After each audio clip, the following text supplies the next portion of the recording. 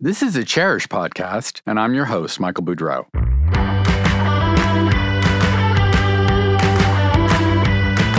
I'll be taking you for an inside look behind the glamorous facade of the interior design industry.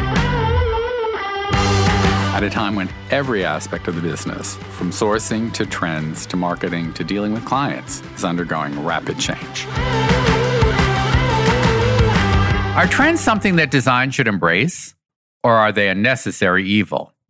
Most designers like to believe that their work transcends trends. It's timeless and a very specific reflection of their aesthetic and their clients' needs and desires. Yet there's no denying that trends are big business. They create excitement, spur change, and can motivate clients to renew and refresh their homes. So how do designers respond to trends, keep current and fashionable without losing their focus on what makes their work distinctive? What are the trends ahead in 2022? How do you know which ones to pay attention to and which to ignore? And how do you keep ahead of trends so that your work never looks expected or, heaven forbid, dated? I'm fortunate to have with us three women who are expert at navigating this enticing but risky territory. Patty Carpenter actually works with trends for a living. As a principal of Carpenter & Company /Trendscope, she specializes in predicting, expanding, and adapting trends in home decor, accessories, fragrances, and gifts, and she especially enjoys supporting artisans and small producers. She serves as a consultant for Pantone and has worked with such renowned brands and retailers as Bloomingdale's, Sephora, Crate & Barrel, and Ralph Lauren. Hello, Patty. Hi, how are you, Michael? It's lovely to be here. I'm glad you're here. After a career in fashion and more than a decade working with Nate Berkus, Chicago-based designer Sasha Adler launched her own firm and now creates rooms that are tailored and understated, but always enlivened with rich colors, contemporary details and lighting, bold and sculptural furnishings, and powerful artworks. Her designs are always classic, but never boring or predictable. Welcome, Sasha. Hi, thank you for having me. Glad you're here. We are also lucky to have with us Tiffany Howell, who founded her LA firm Night Palm after successful stints in fashion. Do I detect a trend here? And film production. For her creative and celebrity clients, she crafts moody and romantic rooms that always have a glam rock element. Her interiors are spare but sumptuous, richly colored and beautifully detailed, of the moment yet serene. Hello, Tiffany. Hi, thank you so much for inviting me. I'm so glad we're here to talk about a really fun topic, one God knows people are obsessed with. As an editor, I was charged with predicting trends, and not always successfully, I might add.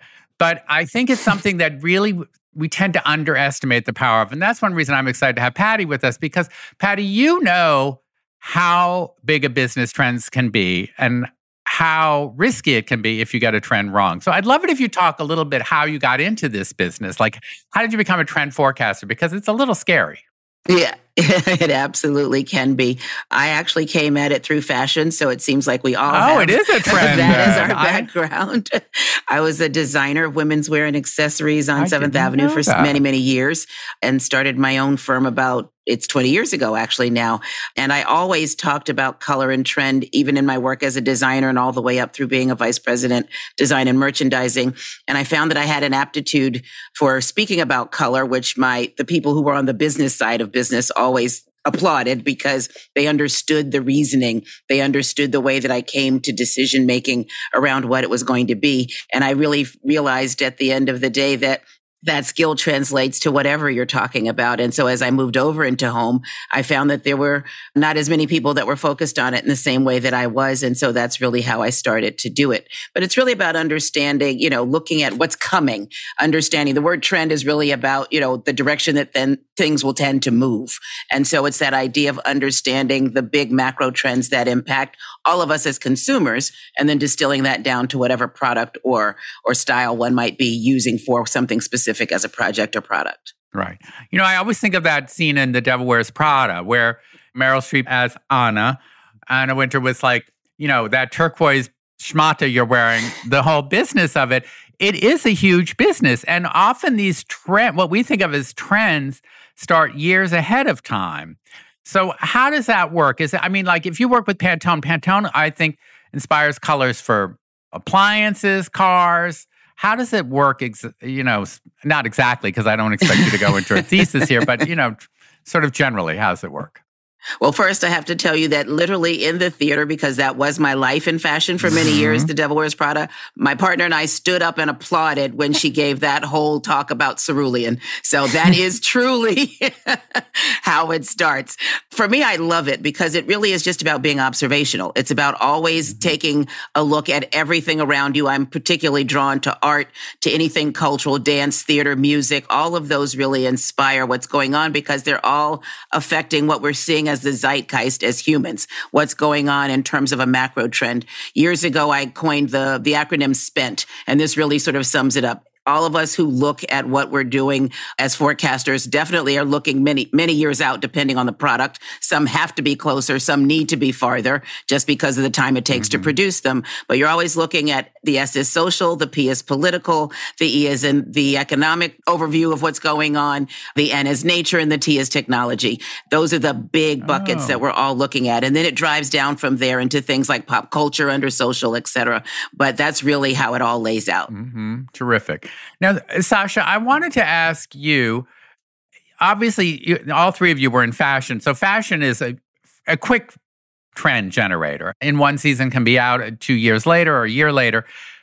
Home is a little slower, obviously.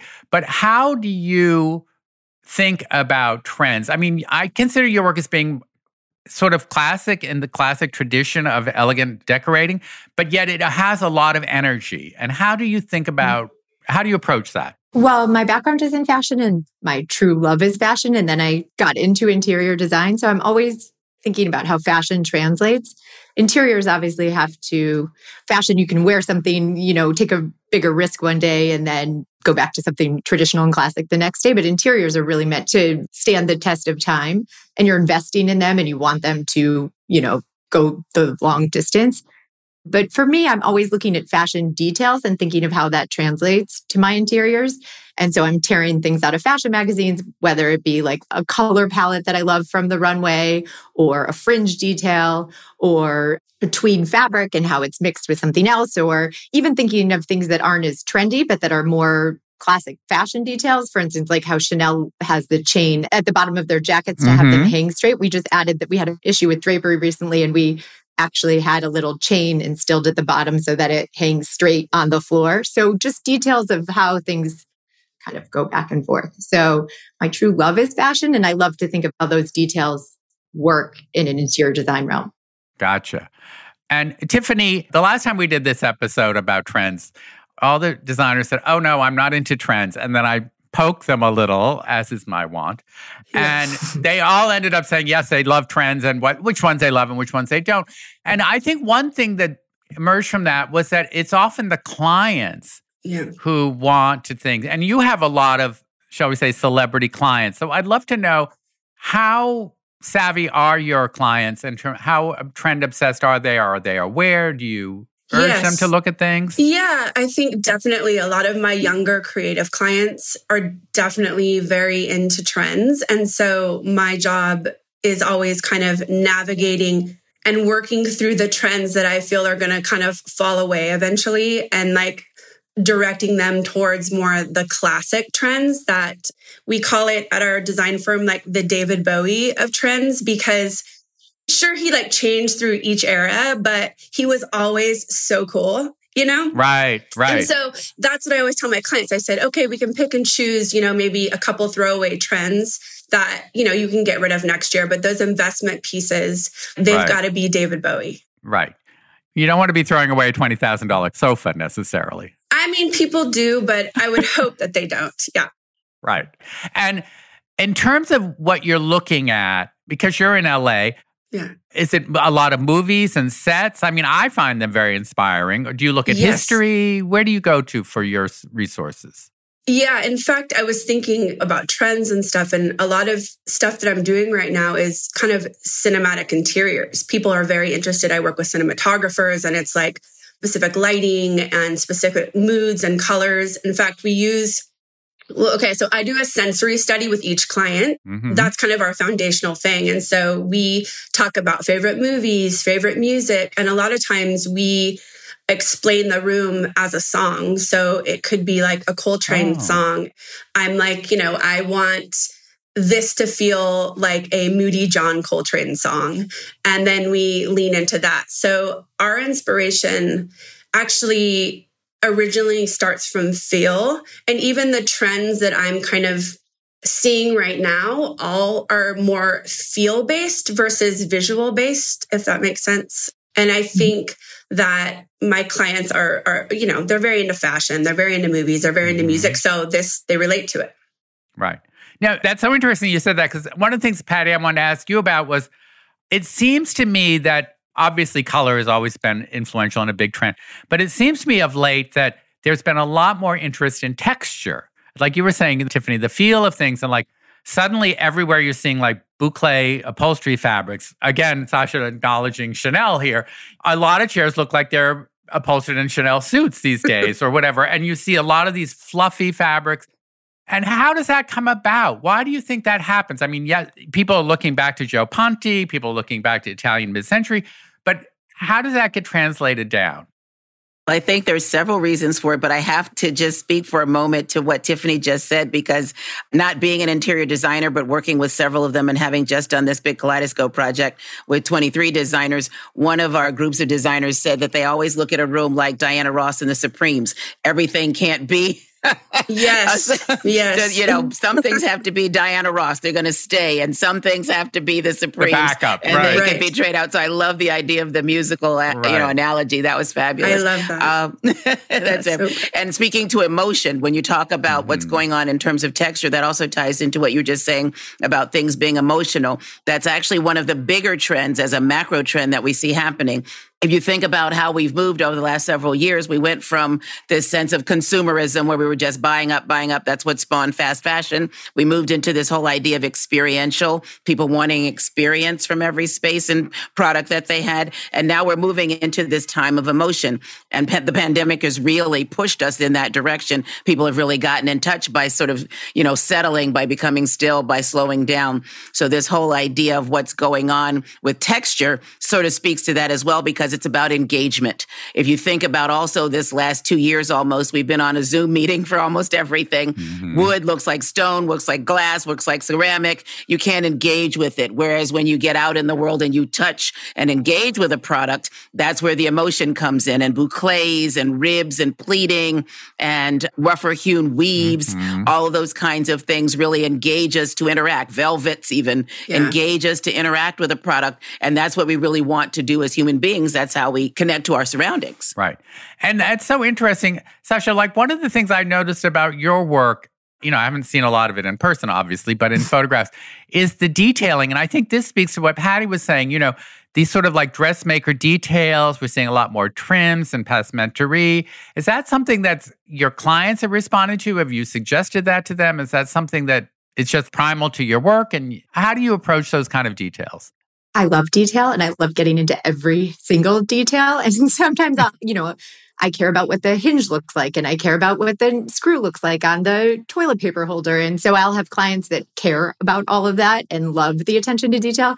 And then I'll have clients being like, we need to draw the line. Like, let's zoom out and focus bigger picture. So like, I care about every single thing. My husband always jokes, like, something's got to give. Like, you care about fashion, you care about interiors, you care about, and I'm always like, I don't care that much about cars. Like, that's my one, thing. But leave that to him. I think I always find it strange when someone is very into fashion and doesn't care about their home, or very into jewelry, but doesn't care about hardware. Like, to me, you either care about aesthetics or you don't. And it's so fascinating to me that people have very focused things that they, care about. Right. Narrow. Yeah. Yeah. So. It is funny. Tiffany, and you live in LA, which is obviously a big proponent of indoor-outdoor living. But I think one of the things that the pandemic besides tuning all our emotions, as Patty was saying, but I think it's clearly one of the big trends was greater attention to outdoors, and spending time outside. Even in the Northeast where I am, where it gets cold in winter, people now, you can still spend 7 or 8 months outdoors, and people are spending a lot more money on their outdoor furniture and their outdoor spaces and fire pits and outdoor kitchens and all of that. And is that something that I would assume has long been the case in LA, but is that something that you see a greater engagement with outdoors among your clients, nature? Oh, for sure. I mean, kind of to take what you were talking about with both of them, it's the emotional landscape of design. It's like that romanticism, that's the trend that I'm seeing. It's like this romanticism with like nature and interior spaces and the details. And it was like kind of remembering how to dream again, a lot of clients. And so being unable to travel, I see a lot of clients like, I want my outside to feel like a Tuscan villa. It's almost like playing these ideas of where they want to be and romanticizing them and like injecting them into their home. I even have clients that are actually moving homes from a more modern, kind of very colder and straight lined place to Spanish with like soft curves and indoor outdoor living and like really creating romantic moments for their home. Yeah, it's interesting. I've been noticing that, on Instagram or whatever, or even in ad layouts in the backgrounds and movies, there seems to be a little bit of shift away from the total modern white spaces to more traditional, we can't even count how many floral wallpapers we've been seeing. Yeah, it's wild. Even the more modern homes that we're designing, exterior-wise, interior-wise, they're like lime wash. They want like lush suede walls. And they want, like Patty was saying, like velvet textures and stuff that feels a bit like lusher and sexier. And I think, it's every single home that I'm doing right now is incorporating that. There is not one person that's wanting kind of like a colder, unattainable, like everything needs to be like extra cozy, even though it's beautiful. But like I said, it's kind of starting first with the feel and then almost like leading into the aesthetic afterwards. Right. It's so interesting. Patty, yes, I wanted to ask you about this because, you were mentioning emotion, and I'd love to get your response of why you feel that is. Yeah, that's what I want to say. Tiffany, what you're saying is exactly what we see overall. It's that sense of comfort and warmth and engagement because we felt so disconnected for so long. And that sense of wanting, we see curvilinear furniture wrapping around us like a warm hug. We see curved sofas, lots of arches, lots of arcs, lots of circles, rounded edges on things. We've been saying, take the edge off. It's like we've been all sort of gritting our teeth for a year and a half. And now this is one of the ways that people are, I think, responding to the space that they have to inhabit. We've been saying we want them, they really need to realize these wonderful habitats, if you will. They're not just their home. They're really creating something that is very unique to them that gives them this enveloped feeling of warmth. And they want to invite others into that same kind of space. Right. And it's interesting, Sasha, I've noticed this in some of your work. Like one of the things that I've noticed, obviously I've been thinking about trends too, in preparation for this, was like lots of deeply tufted furniture, like the old Chesterfields, but now done in velvets and different softer materials. And I guess that's what you were saying, Patty. People want to be enveloped and welcomed into their own homes. One advantage of the pandemic, there are hardly any, but one thing that came out of it was people did become more home obsessed. And I think maybe those cold-edged apartments and houses that you were talking about, Tiffany, were not, spend a lot of time in them. They're great in a photograph, but you spend a lot of time in them and maybe they're not as nurturing. So how does that come about in your work, Sasha? I think in the past 2 or so years, I've lost track of how long it's been. We've all been through the ringer. And what I think is actually trending right now is wanting to feel that comfort within your home. We've all been living in every inch of our home in ways that we never expected to live within our home. We've been working from home and having our children homeschooled and, having to do things entertaining at home when we could. And so what I think is trending amongst my clients is wanting to feel this sense of warmth and coziness and comfort at home, but also having flexibility. So it's the dining table that also you put your laptop down and it becomes your Zoom conference table, and a space where your kids can, have lunch, but also take I have 3 children. So we had 3 children in different areas of our home, homeschooling. My husband and I both work. And so we were trying to find a pocket in the home where we could have quiet and work from there. And then at the end of the day, that needs to convert back to being a functional living space for all of our kids. So what's trending, I think, is making your home really have some flexibility in terms of how it functions for you. And also kind of like you said, Patty, wrapping around you and providing this comfortable, cozy space. Hi, everybody. Thanks for tuning in. I hope you're enjoying our podcast. My name is Anna Brockway, and I'm the co-founder and president of Chairish. If you're a designer who's struggling with long lead times from suppliers and increasingly impatient clients, now is the time to shop with us. Our vintage, antique, and one-of-a-kind inventory is ready to ship right now. To learn more, visit chairish.com. That's CHAIRISH.com. And now, back to the show. The past is a huge smorgasbord. Design history is something we can draw from at any time. But it seems like people now are looking back. Like one of the things I noticed at, ICFF, I went this year, which was finally back. It was small, but it was interesting. Like lots of caning and lots of rattan. And that's been around for a little while. But, and I think, well, why has that come back? And I remember seeing... that Pierre Jean Rey chair, which, was been revived like 4 or 5 years ago. Now it's almost a cliche. It's in so many houses. But it was caning, and I think there's that moment. And I'd love to get a sense, Patty, from you. How do people know which period in history to look back on? Italian mid-century, Joe Ponti, that's been very big for like 5 or 7 years now. Exactly. But what are they looking at now, and what are you going to be seeing coming ahead? Well, what we've noticed is that it's not necessarily just one.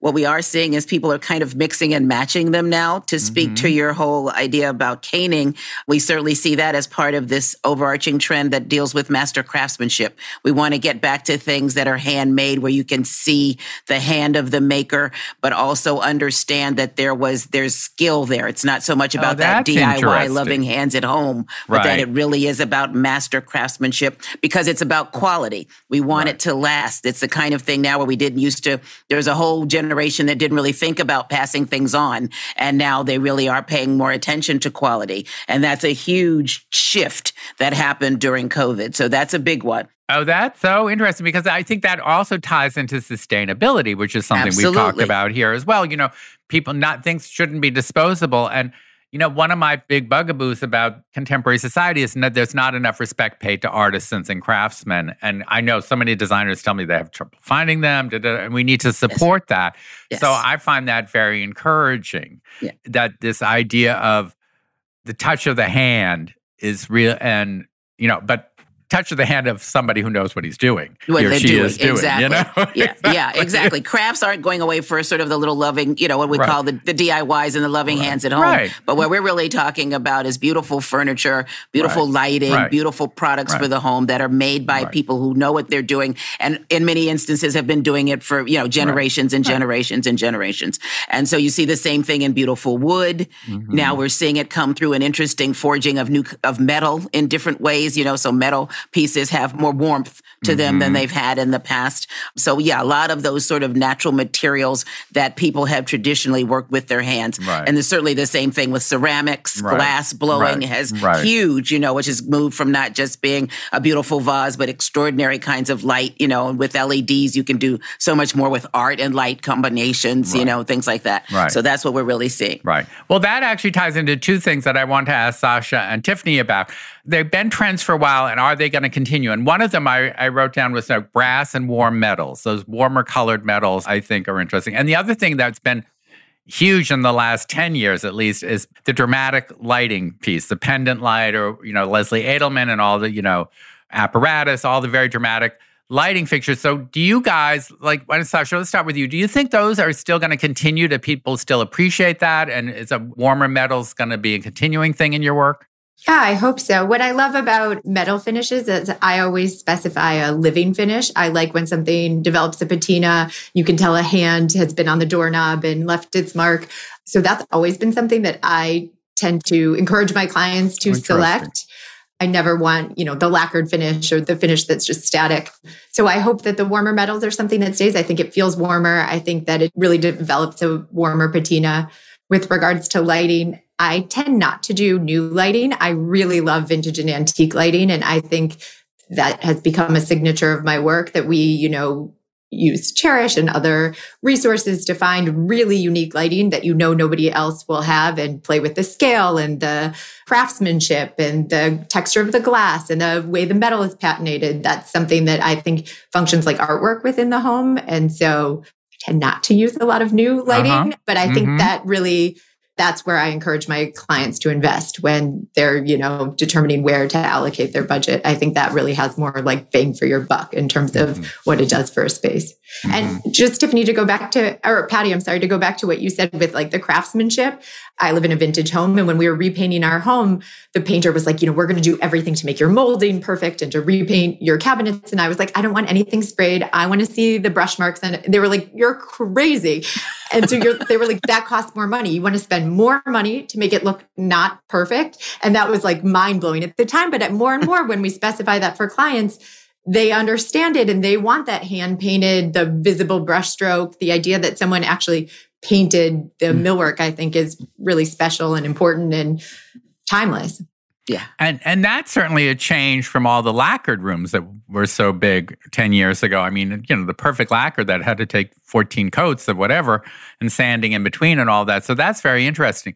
Tiffany, what about your clients? I mean, I think of LA, my provincial view of LA is that drama is really important. And, bold lighting is something that, I think of as being very successful in LA. Is that still true? Oh, for sure. I think kind of hitting upon what they were both talking about, it's like the organic stuff and, the unlacquered brass and like the patinas. I feel like clients are way more invested of the story of things nowadays. They're interested in the backstory of the vintage, where it came from. It's more important to them to talk about those stories. It's like to see the lacquer and the patina develop over time and know that story and be part of it and have it live on. So, and same with the craftsmanship of what you were saying, Patty. It's like, trends, to me, it's like, it's always shown kind of in a negative light, but essentially like trends are changing. I almost feel like the word's slightly different now because you're right. There is something with trends, and like a trend can be timeless. Brass is timeless in my opinion. Beautiful big lighting is timeless in my opinion, in the right space and the right scale and the right moment. But I do feel like trends can be something that's positive and classic, and I think my clients are very interested in the big drama, and that's probably not gonna go away anytime soon. And I hope it doesn't. Going back to the whole cinematic interiors, there's something very beautiful and whimsical and, going back to like dreaming. I love that my clients are interjecting more into the design than before.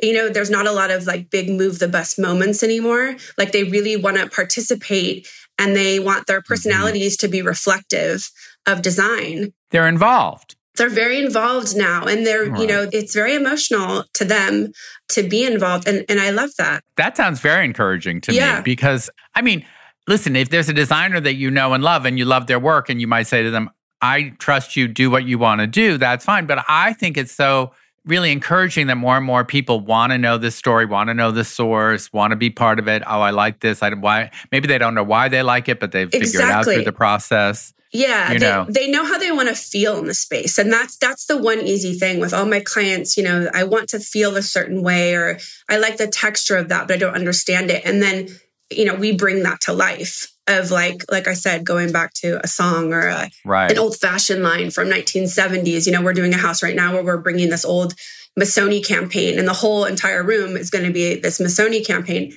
But it's just, I guess there's a little bit more fun being had right now. It feels like a little less safe.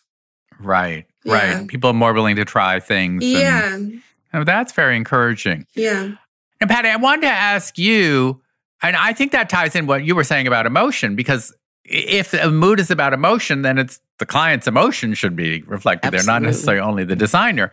But I wanted to ask you about really what is, I guess, the first thing that people think of with trends. I wanted to hold off on it until we discussed a lot of other things, but it's the elephant in the room, color. So we've been seeing for the past 5 years or so, lots of intense jewel tones. White, I think, is still huge, but is fading out. You see it in a lot of the real estate ads, all white interiors, not the most practical, but maybe in LA where the sun is so strong, or Florida, makes a lot of sense. But, that seems to be, we're getting a little bit away from that. But do you think that is beige back? Beige is back. Apparently, is it going to stay? And what about all these rich colors? Do you think the more moody, do you think that's going to continue? Are we going to be seeing that in products as we move ahead in the next year or two? Well, certainly, yeah. Color plays a big role now, and now probably even more than ever, because we've been so forced to be in our spaces for so long. We're really understanding what we like and what we don't like about color. I just did the Maison report that I just from the September edition, just gave it this morning. That's from Maison Objet in Paris. Maison Objet in Paris. Yeah. And it was very interesting because in shopping the shows here, to your point, there were tons of white sofas, which I was really surprised by, because we are spending more time lounging around on them, and watching movies and all of that. And why would someone want a white sofa? But there's several things that come into play around that. The first is that the materials, the fabrics, have now been able to be treated in different ways. That's and so true. They're stain resistant. And so that allows you to have a white sofa. Yes, exactly. That is stain resistant and has all of these other properties, which is wonderful. There's also this sense of what we've been calling kind of a clean slate idea in terms of a new blank canvas as we move forward out of the pandemic. And so people like these clean, fresh kinds of feelings, and you can always accessorize with color. So that's one thing to say with regard to the color white. The other thing is white or black really shows the form of something off so wonderfully, and you don't get distracted by anything else. But in terms of palettes of color or colors that we see being important, there certainly still continues to be a focus on the warm side of the palette. So we're seeing warmer, sunnier yellows. We're seeing the orange family that's deepened and reddened and warmed into those terracottas, and on the soft side, the corals, one of the most important families of color that will continue to be important into 2023 and beyond. And I think for quite some time now is the family of greens, where those elemental kinds of greens, herbal kinds of greens, we call them essential, we call them herbal, we call them elemental, but they're those things that really touch us as humans, that ground us, that are nourishing to our souls. And so any sort of range of green is really good.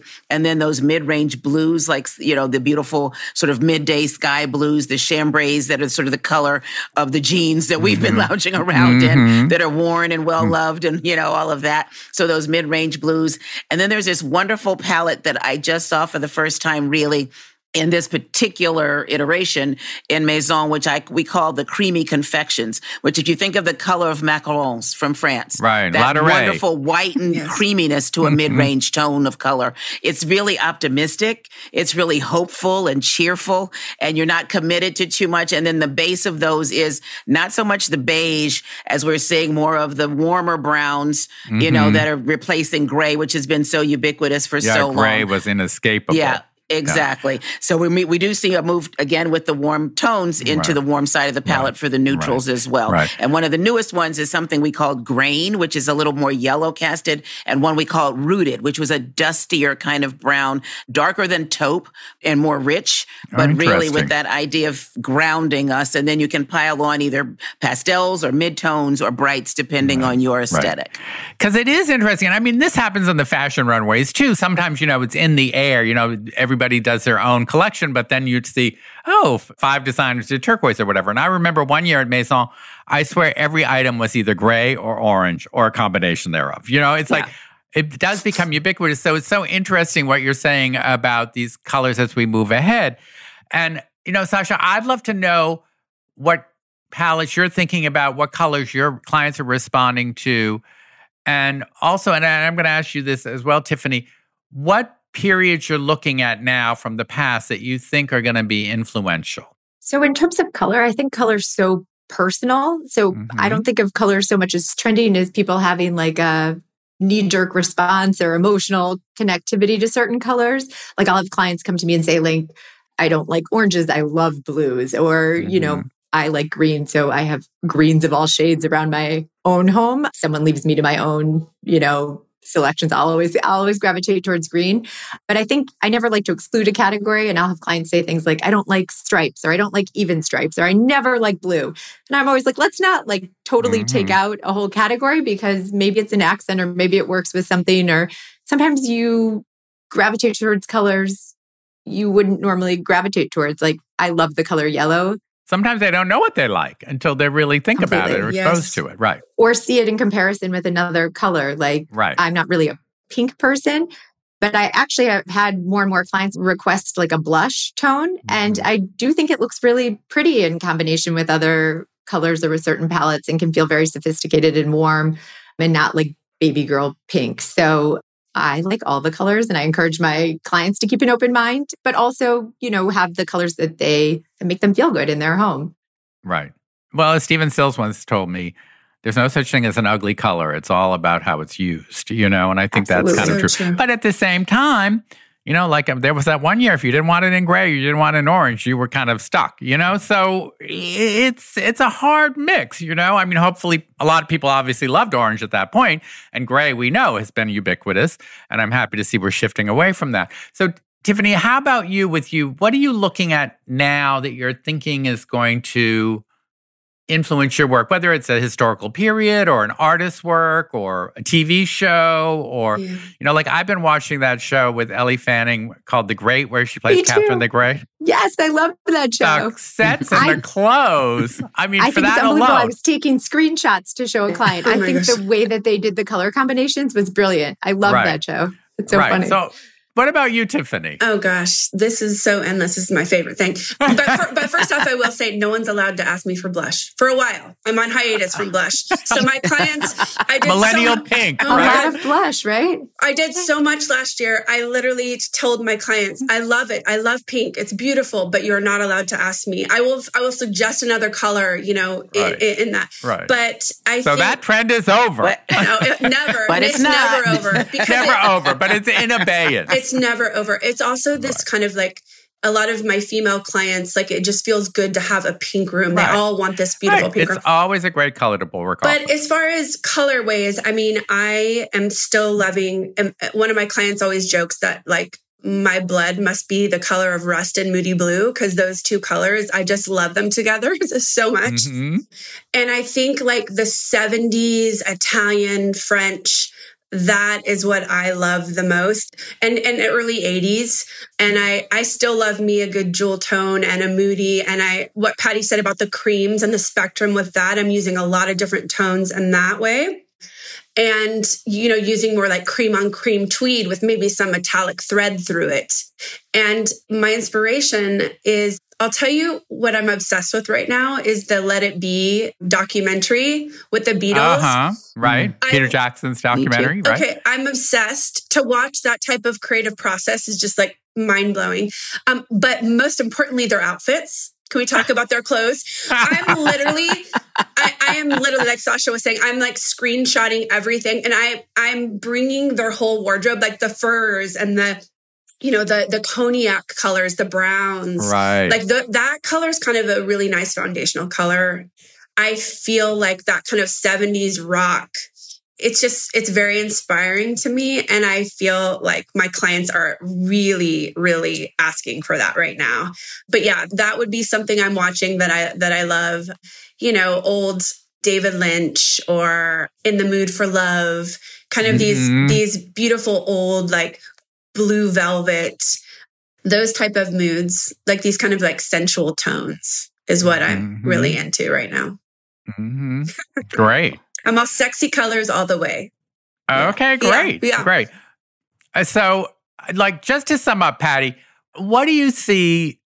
It's one thing to say designers can create individual clients and, you have budgets that allow you to express things and tailor them to that client and really do it. But what do you think is going to translate to the mass market? I'd just be curious as what you think.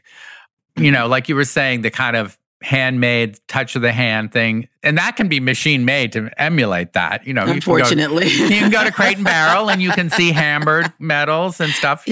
Which is fine. It's great. You can get that on all price points. What else do you see translating into the marketplace?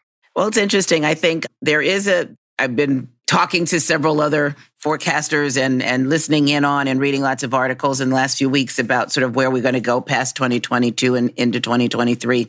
And there's always kind of two sides to stories. So there are those that, for us, I think we're definitely going to see trickling down or just being ubiquitous in general, that whole feeling of nature inspired. That is going to continue because we as all human beings, no matter what, economic level we happen to be at, there's a resonance within our very souls and within ourselves that resonates there. So I think that natural inspiration is going to come through in many things. What I do see happening that's moving down is a cleanliness, a cleaning up of space. There's big trends that sort of triggered that with Japandi, that Scandinavian and Japanese influence coming together and things. And I do see that there is some scaling back. Certainly that idea of multifunctional that Sasha was talking about, where spaces need to transition, that happened for everybody, no matter what your economic status was. So we're going to see those multifunctional spaces and furniture and products that can adapt like that are going to be a huge trend going forward because we're not all rushing back to the office even when things open up. So there will still be an element of that. We definitely see the idea of, even if it's machine made, still being focused on the idea of sustainability and the idea of moving away from fast fashion, even in the home where you could buy something and, get rid of it next. It's not going to be that kind of approach, I think, from our own intrinsic value systems. Right. So those are the kinds of things, certainly as a base level, I would say, I can see. Right. And Sasha and Tiffany, I'd love to know from you guys if there's anything, in light of what Patty was just saying especially, is there anything that you're going to want to avoid for the next year or two? Blush. Okay, blush. That's good. Very good. How about you, Sasha? I've been steering clients away from back to the multi-purpose room, from the single function room. Nobody's doing movie rooms anymore. Something that is just a room that functions for one purpose. We're using that room for, a flexible kind of multifunctional modular sofa that you could watch a movie from there. You could also host game night, or you could do, you could move all the sofa away and do other things. So I think what I'm encouraging clients to do is really think about things from a different perspective and not such a honed in purpose for a space. Right. Great. So no more gift wrapping rooms. No. Which I don't think ever really caught on. I live in LA though, so never say no. Never say never. In LA, you never know. Candy spelling. I know. I have learned so much from you wonderful women in this episode, and I really want to thank you. I think what I'm going to do is go and get some reclaimed wood and paint it myself in a shade of a La Durée macaron to make a piece of furniture, because then I will be totally on trend. But thank you so much to Patty Carpenter, to Sasha Adler, and to Tiffany Howell, my wonderful guests. And thank everybody for listening to the Cherish podcast. You've been listening to the Cherish podcast, brought to you, of course, by Cherish, which was recently voted by the readers of USA Today as the best place to shop online for furniture and home decor. If you enjoyed this episode, please tell a friend or colleague. Or better yet, go to Apple Podcasts and leave us a review. We appreciate your help in spreading the word. And we would love your ideas for future episodes. Please email us at podcast@cherish.com. The Cherish podcast is produced by Britta Muller and engineered by Hanger Studios in New York. Until next time.